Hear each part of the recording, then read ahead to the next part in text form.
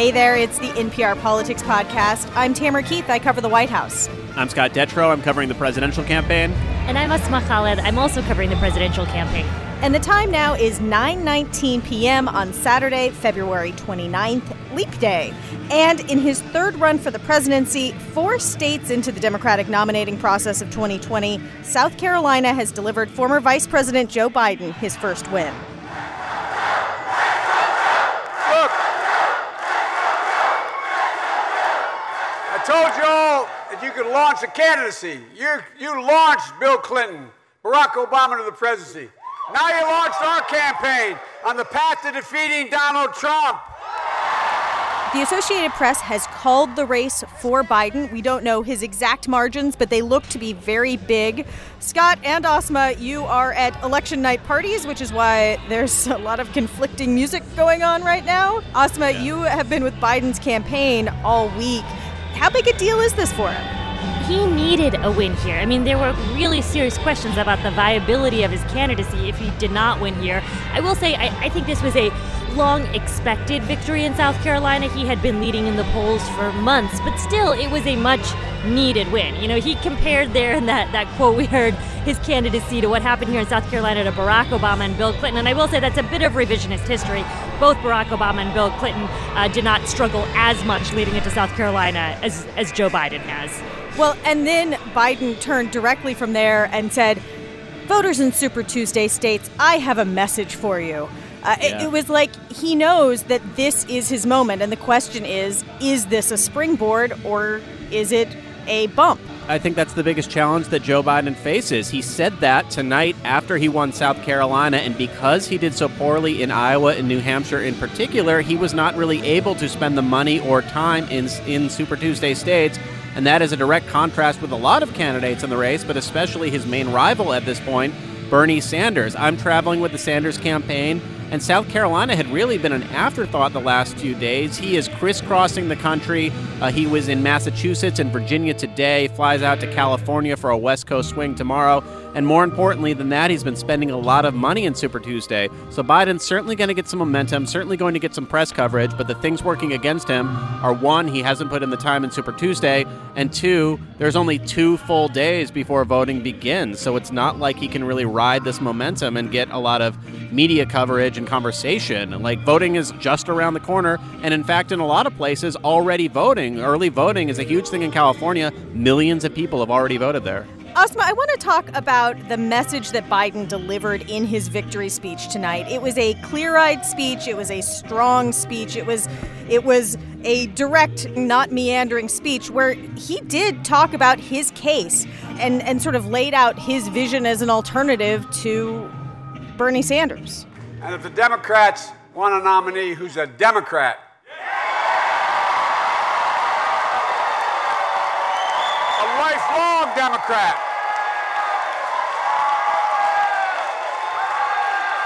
a proud Democrat, an Obama-Biden Democrat,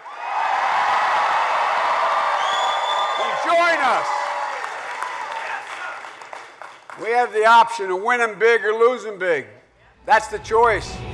This was a really succinct pitch that he made that explicitly outlined for people why me, why Joe Biden. And I will say it was in stark contrast to what I've seen with him on the campaign trail.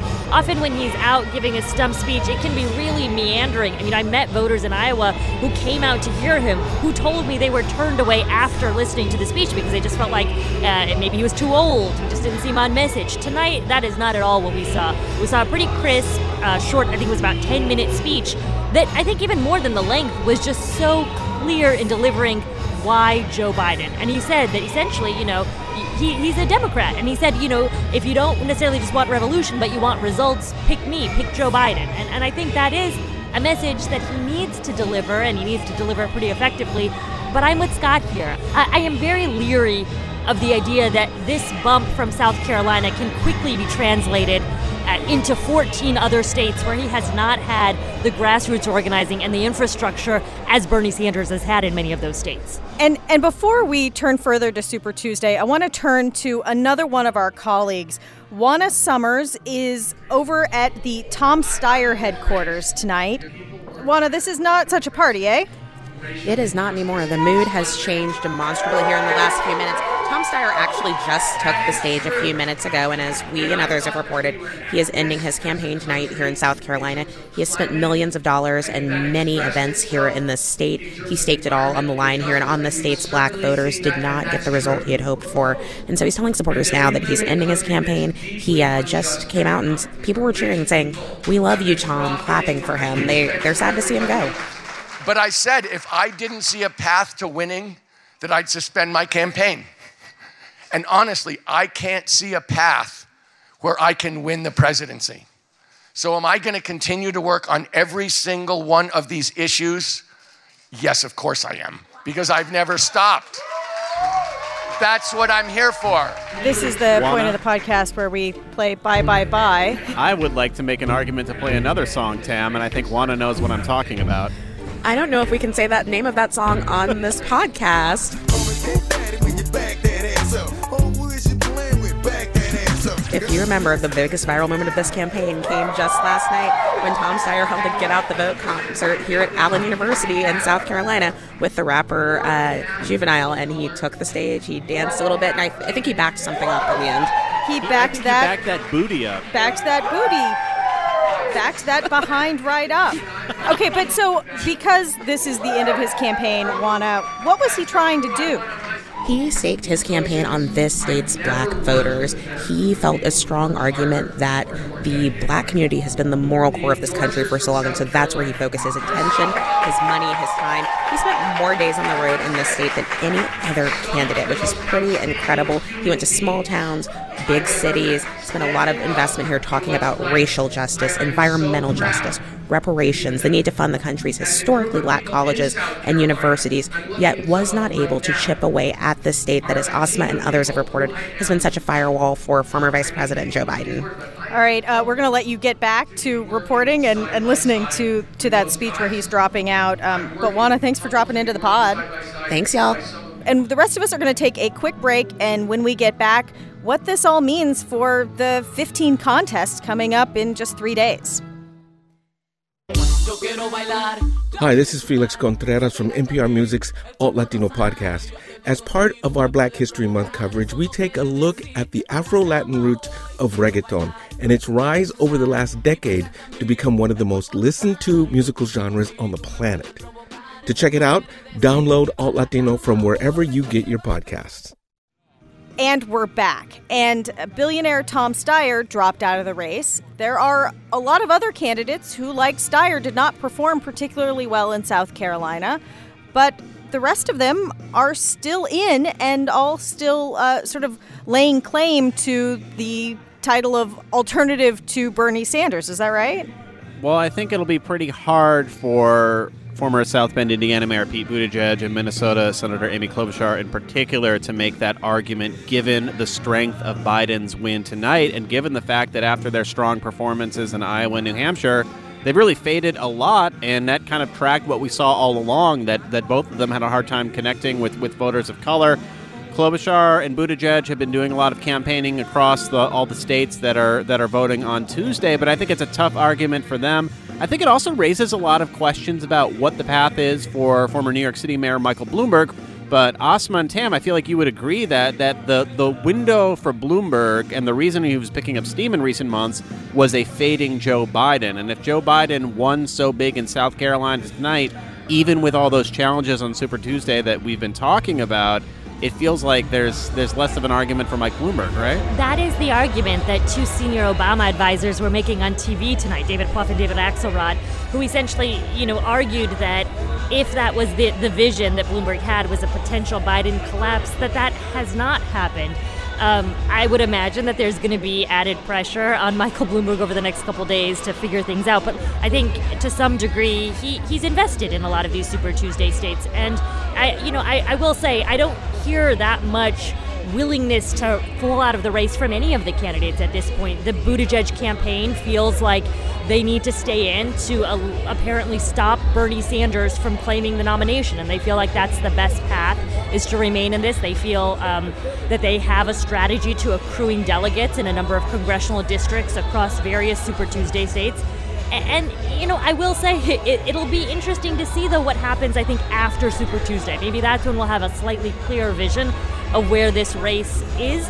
The big question is, by that point, will Bernie Sanders have really accrued just an insurmountable lead with delegates? I mean, the other thing that was really interesting to me is we actually heard from a Biden campaign spokesperson who said that, quote, if you are a candidate and you have not shown that you can get traction with the core of the Democratic Party, with African-American voters, then you have to take a hard look at your path and what your goals are. To me, that was a rather stunning, even if it was not direct, indication of who should get out of this race. I think it's pretty clear that side eye was aimed at several of the candidates still in the race. Scott, one thing that just really gets me with this campaign this year is every time people have voted has been a really big night and has been a major twist in the story. It's like keeps changing.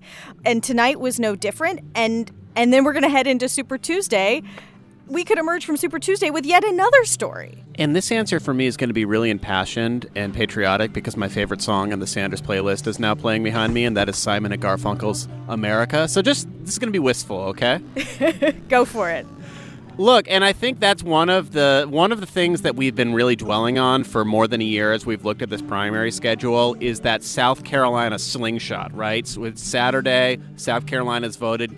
You've got Sunday and Monday to digest this result, and then Tuesday it's a national race. We have seen so many moments so far where voters reacted to something that happened just before voting. Amy Klobuchar's strong performance before the New Hampshire primary in that debate, she gets a big surge. Joe Biden getting that endorsement from Jim Clyburn, he gets a big surge in stabilization. There's not much time for that here, and that's one of the things I'm really curious about. And with Bernie Sanders, who I've been focused on lately, his campaign all along has been focused on these March 3rd states. He's spent a lot of time in Texas, a lot of time in California. The campaign feels like they could win both those states and that not many other candidates would be above that 15% threshold, which means they could get a ton of delegates from those two states. And if that does in fact happen, it's really tough for anybody to catch Sanders over the next few weeks. And we'll have an answer to that soon because you've got March 10th and March 17th, big clumps of states voting.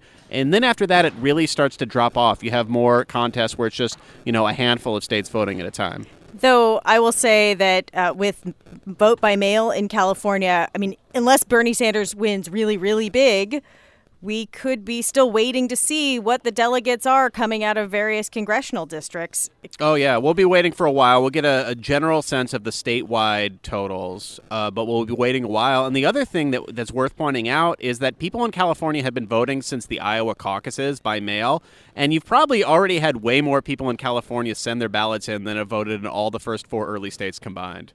All right, well, I think we're going to leave it here for tonight. I know, Asma, Joe Biden is getting back out on the road, and you're traveling with his campaign. So yeah, he's headed to Alabama tonight, so I will be on a flight to catch him campaign. A lot of other candidates are going to be in Selma, Alabama as well tomorrow. And I think it's actually worth pointing out that Bernie Sanders will be, I think, the only candidate not in Selma, Alabama. We asked the campaign why that was. They said they had scheduled their events in California.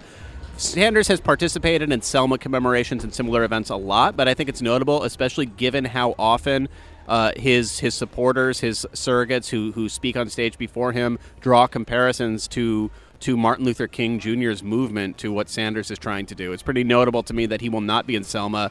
Where he will be is California, Utah, Minnesota, and Vermont over the next few days, and I will have the pleasure of going to all those states as well with him. Quite an itinerary. We are going to leave the podcast here for tonight, but we will be back in your feeds on Monday talking about the final day of campaigning before Super Tuesday. Scott and Asma and everyone else out all over the country will be part of that pod. In the meantime, we've got way more of our election coverage up on our live blog at npr.org, so make sure to check that out. I'm Tamara Keith. I cover the White House. I'm Scott Detrow. I cover the campaign. And I'm Asma Khalid. I'm also covering the campaign. And thank you for listening to the NPR Politics Podcast.